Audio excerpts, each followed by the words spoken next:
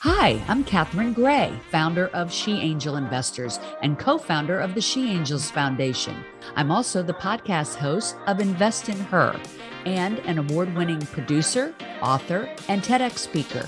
Our show, Invest in Her, features phenomenal female founders and funders. As you know, women receive less than 2% of venture capital funding. Our series is about accelerating the funding of women by connecting them to funding resources. Let's meet today's guest. Welcome to this week's episode of Invest in Her. I'm your host, Catherine Gray, founder of She Angel Investors and co-founder of the She Angels Foundation. And as you know, every week we have on exciting guests. They are either funders or they're founders looking for funding, just amazing women. And today we have on the founder and general partner of Coyote Ventures. I'd like to welcome to the show, Jessica Karr. Hi, Jessica. How are you? Hi, Catherine. I'm excited to be here. Thank you. Yeah. And I just want to mention that we met just recently through our mutual friend, Alicia Castillo-Holly of Wealthing VC. And so happy that happened. That was a fun happy hour. Good times. Yeah. Oh, don't give away all our secrets. But yes, it was. So anyway, I definitely want to talk about Coyote Ventures because everybody's going to want to hear about your venture capital fund. So excited. More and more women are starting their own funds. Really hail to you because it's no easy feat. So we're going to talk all about, what you invest in and why you started it and all that great stuff. But first, I just want to get a little bit of your background because it's so fascinating. You were the number 12 employee at Impossible Burger. True. Yeah. I was a biochemist, a PhD dropout, finished my master's and said, I'm going to go do something that I can work with my hands and see the product really. So really cared also about sustainability and food. I love food, eat all the time. So it was a very fun job. It was started by a Stanford biochemist and been very successful. So that's super cool. I mean, I love Impossible Burgers. I never thought I could eat something that wasn't an actual burger. When you started there, were you vegan? No, I've never actually been vegan. I'm born and raised in Texas. I did not know what vegan even meant. Obviously learned over time, but yeah. So I was part of the flavor team. So I actually became an expert in meat flavor, and part of our tasting panels, we were actually needing to compare to meat, and that's even some vegans say that it's so meat-like that not all vegans like it. Are you vegan? I am not, and I do like beef, and I was really surprised at what a great product Impossible Burger put out. Like, you really can't tell the difference. I mean, it's amazing. I can tell because I'm an expert, but it's still getting better all the time. They still have, a big research department working on it. So yeah, no, it's like anything, it's a work in progress. But of all the ones I've tasted, I would say Impossible, I think, is the best. It's the best. So your journey into that. So there you worked there, I think, for 6 years. Did you decide to move on to do this, or was there an exit? Like, what was the story there? There were several stops along the way, still waiting for the exit. So, we'll let you know. I basically realized I love the early stage. So my favorite part of Impossible was, the first year of we would actually go to the field and pull out plants, and we were, doing all this exploration, and the team was so small. We were all doing everything all the time. I love that scrappiness and creativity. So once it launched and it was in scale up mode, I just didn't find myself as engaged. I found that everybody was really siloed on their own projects. And so I wanted to do something early stage again. So I was doing an MBA also and kept working with idea stage startups for a while. So for 2 years, I worked with about a dozen companies, most of them idea stage. And it started on the product innovation side, but easily translated into funding because that's what they needed the most before they needed like product work. So learned about a lot on the funding side, met a lot of investors on the side of like helping, those companies raise. And then I said, well, I can really scale my impact a lot better by being the investor and looking at a lot of these overlooked areas, because a lot of the what I was seeing was, the investors keep investing in sort of the same thing that they've seen successful. So like Impossible paved the way for more plant-based foods. But I think that a lot of things that were really new and innovative were still being overlooked. And then I started to see women's health as a huge part of that overlooked area. Yeah. And speaking of that, I know through Alicia, who we just mentioned, that they've just invested in something called Planting Hope, which is all run by women.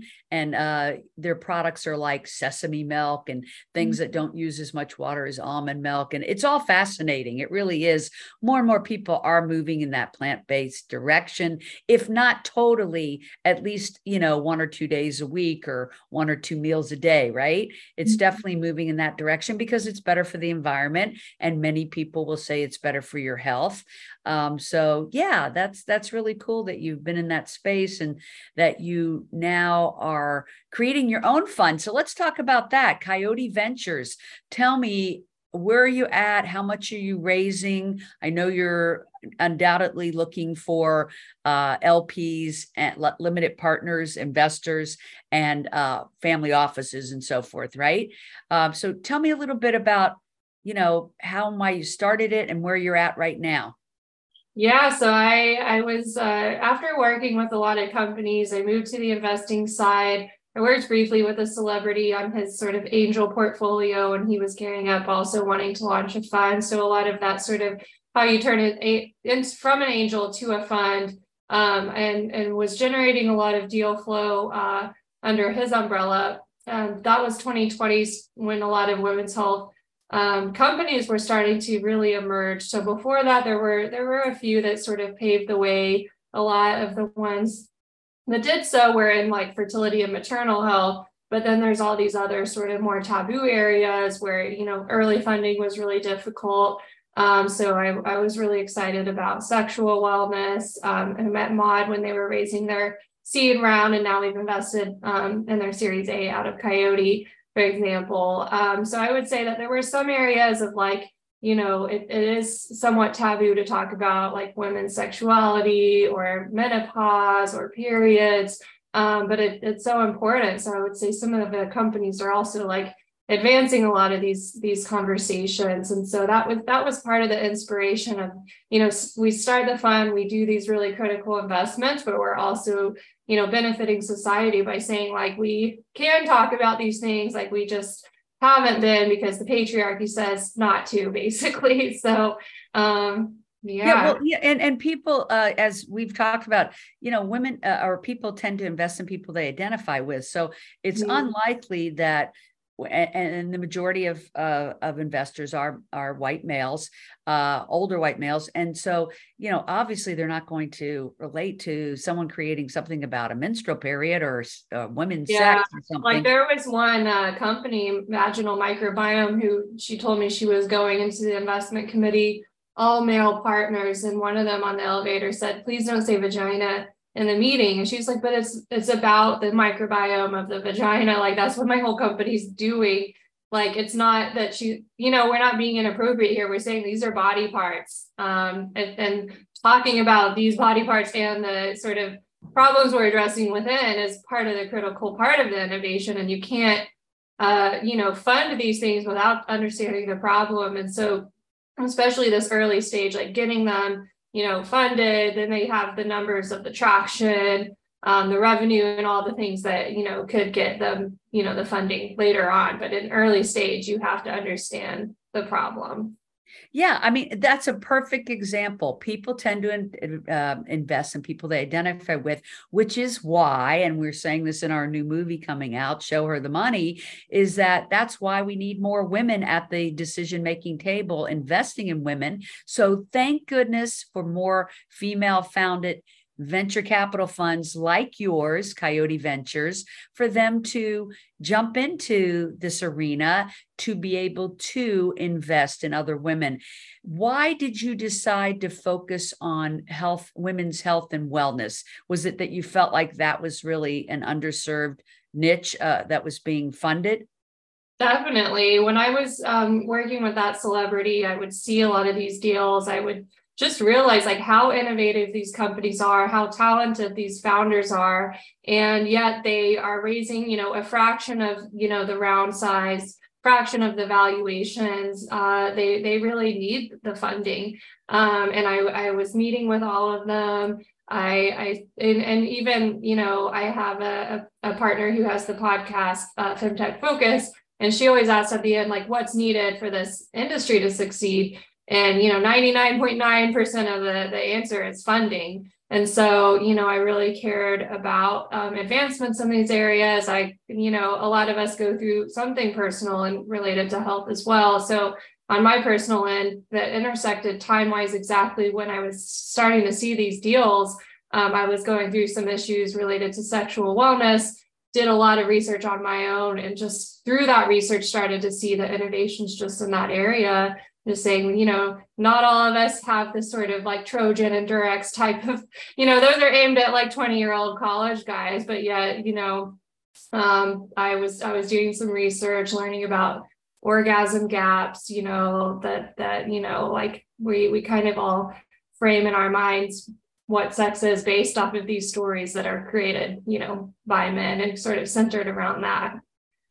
Yeah, I love it. And everybody's afraid to talk about it. So good for you, Jessica.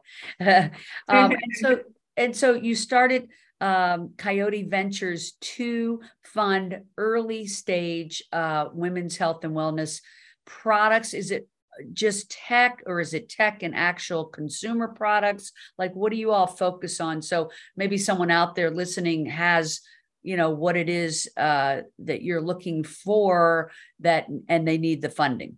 Definitely. We have a mixed portfolio of consumer, digital health, and biotech. So on the biotech side, we're not doing therapeutics. We're not doing med devices. I would say they're more leveraging biotechnology for, a product.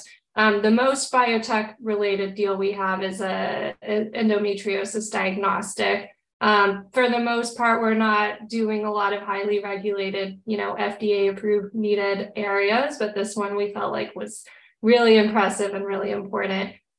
We have a few consumer products, and then what we're really focused on right now is digital health products, really focused on specific point solutions. So for example, one of ours is for gestational diabetes, and they're helping women understand and track, blood glucose levels, what they eat, how their exercise plays a role. And I think these digital health solutions, that are HIPAA compliant, recommended by the health providers, and eventually, payer reimbursement. I think that's an area where, there's just a ton of point solutions in women's health that will really, scale and have huge impact.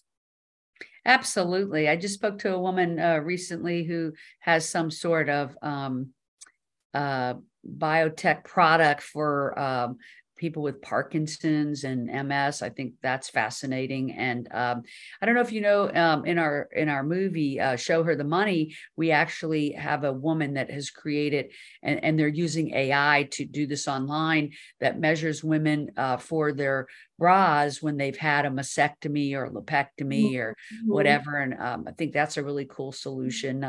So maybe I can connect you two. Yeah. So early stage means what level are they at? It's beyond just a concept. It actually is a business that started.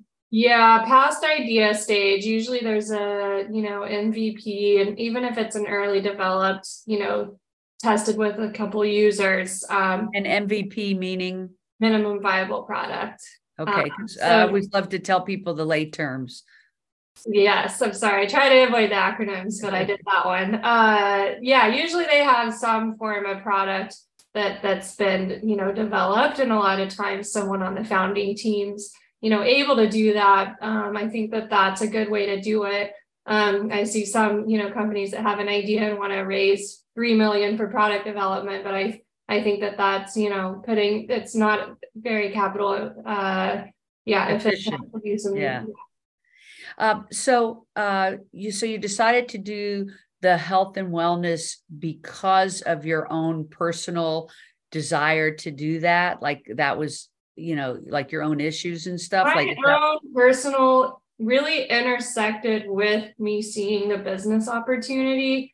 And that also intersected with the sort of impact opportunity as well. So coming from like sustainability, working on, plant-based foods, it's a very white male world, that one. And I also saw how a lot of, the goals to improve the world, mitigate climate change, it's not very inclusive world. And I know like Project Drawdown showing educating women and girls is in the top 5 of how to advance, climate change goals, for example. And I just said, no one's really working on this side of empowering women, or not no one, but it's like relative to that world, they're not connected. And so I really wanted to connect those dots and bring awareness of like, how important the gender equality side is. And, not just for the means to an end of like mitigating climate change, but because our lives matter. And just the fact that we can't talk about, periods, it's like more like that's perpetuating this issue. Right. And to have a venture capital fund they can go to and feel free to talk about these things freely is such a wonderful thing that you're doing, and opening doors for women that otherwise aren't getting funding. How much are you currently raising with this fund? The target's 10 million. 10 million. I always really applaud women starting their own venture capital funds. I mean, to raise $10 million is amazing. I know you can do it. And more women need to look into venture capital as a way to invest at least part of their portfolio. Not only can it be very lucrative, but it's good to, put your funding into impact investing, where you're making a difference in the world. You're getting behind women with great ideas. With us getting less than 2% at the moment, it's venture capital funds started by women like yours that's going to help move that needle. But only if we have more women getting into being angel investors, which of course in a fund is called a limited partner. And it's such a great way for people to dip their toe in, to go with someone smart like yourself, who has a great track record of this, who's vetting who you're investing in and very excited about it. And so it's not something they have to really know a lot about. They just pool their funding with the other people in the fund. It's like I always say, it's like a mutual fund. They put their money in a mutual fund. It's really no different when they're putting it in a venture capital fund that has a general partner like yourself that is vetting it and very, astute as to what is a company that's more likely to succeed. And we all know women's companies tend to succeed at a higher rate than men's, making it a great investment, right? Yeah, and I mean, we're building generational wealth, for our founders, for ourselves, for our limited partners, and that's sort of the submission that's part of, our overall mission on the health and, gender equality side. But a submission is like this generational wealth that is possible through venture capital. And definitely, as you said, there's a lot of advantages to investing in a fund versus angel investing, because I'm spending my full days generating deal flow, picking the best deals, making the tough decisions.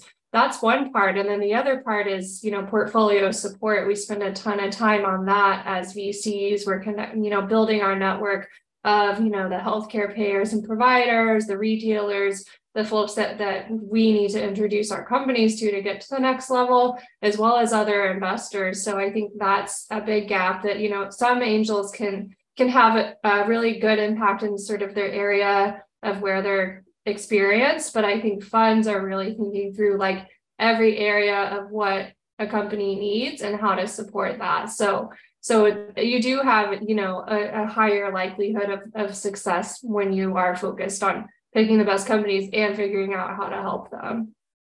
Right. Not just giving them funding, but giving them support, contacts, connections to help them grow, consulting. Yeah, 100%. I always love to hear about hands-on general partners like yourself.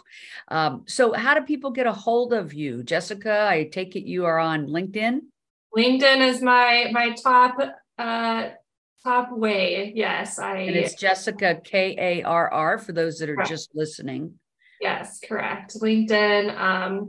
If companies are pitching, we also have a form on our website. So we do look at deals that come in through there as well. So great. So if somebody has a health and wellness product that they think you might want to get behind, it's early stage and they need some funding, they could certainly reach out to you either on LinkedIn or on your website.